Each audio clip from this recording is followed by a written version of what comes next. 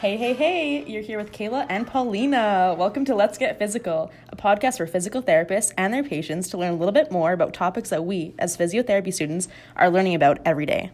Paulina here. Today we are covering falls prevention, safety in the home environment. We have some interesting topics to cover today and some really awesome guests, so I hope you are ready to fall in love with our podcast after this sweet episode.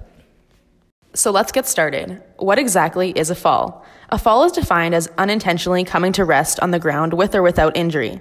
There are various factors that influence one's fall risk. However, falls can be prevented using a multifactorial approach, including screening of risk factors, strengthening, balance training, education, and making alterations to the home environment. An interesting fact is that most individuals don't consider a fall an actual fall if they don't get injured.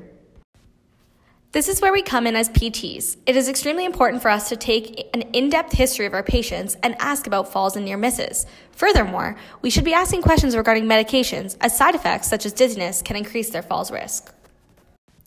Along with medications, some other risk factors to screen for and be aware of in regards to falls risk include an inadequate diet, which can impact bone strength, long and baggy clothing that can get caught underneath you, icy weather and outdoor activities, risk-taking behavior, and a fear of falling.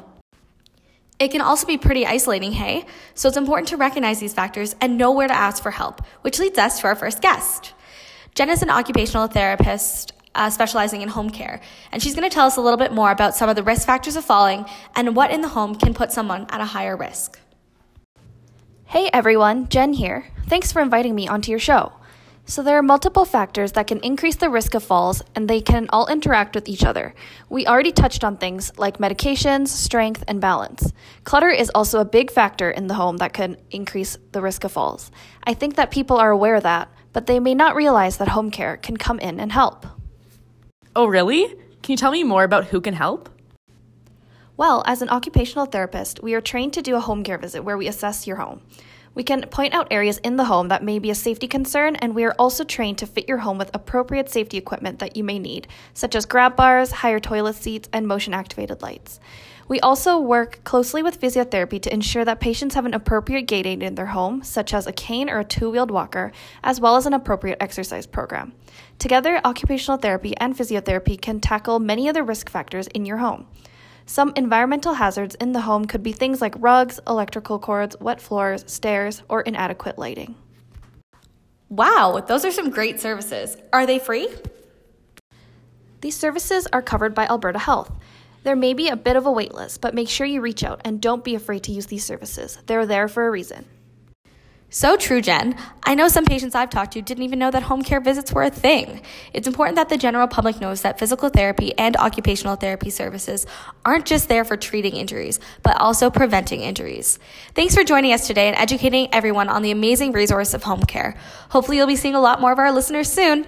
If you have any questions for Jen or us about home care, feel free to tweet us at GetPhysical. All right, let's talk shoes. Studies have shown that patients in the hospital have inadequate stability and support. Within the community, some patients walk barefoot or wear socks indoors. The trouble with this is that inappropriate footwear has been linked to falls and fall-related hip fractures. In patients with poor balance, it is important that they stay away from high heels, as this increases their postural sway and throws them off balance. Also, patients that wear socks indoors could easily slip and fall. I hear what you're saying, Kayla. So what would you recommend for footwear then? Well, let's see what our sponsors have to say. If you're still on the lookout for the perfect shoe that looks stylish and is ideal for preventing slips and falls, Let's Get Physical has partnered up with Sole Purpose to get you, our listeners, a great discount.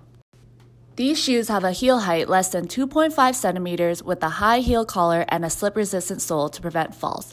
Enter promo code GETPHYSICAL, all one word at checkout, to get 30% off. This topic is especially important for the public to understand so they can take their own steps to decrease their falls risk. From a PT perspective, there are some key gait faults to keep an eye out for. If you notice a patient has decreased walking speed and step length or increased step width and variability in their gait, this should increase your suspicion for a falls risk. Yeah, if these are noticed, an intervention is definitely needed, especially focusing on strength and balance, as there is a lot of evidence stating that these programs are effective for preventing falls in the elderly. There are also some great outpatient falls prevention programs that can really help reduce your falls risk. Be sure to ask your local PT about these during your next session. All right, folks, that's it for today. Thanks for tuning in. Again, if you have any questions, feel free to tweet us at Get Physical. Also, let us know what other physical therapy topics you would like us to touch on in future episodes.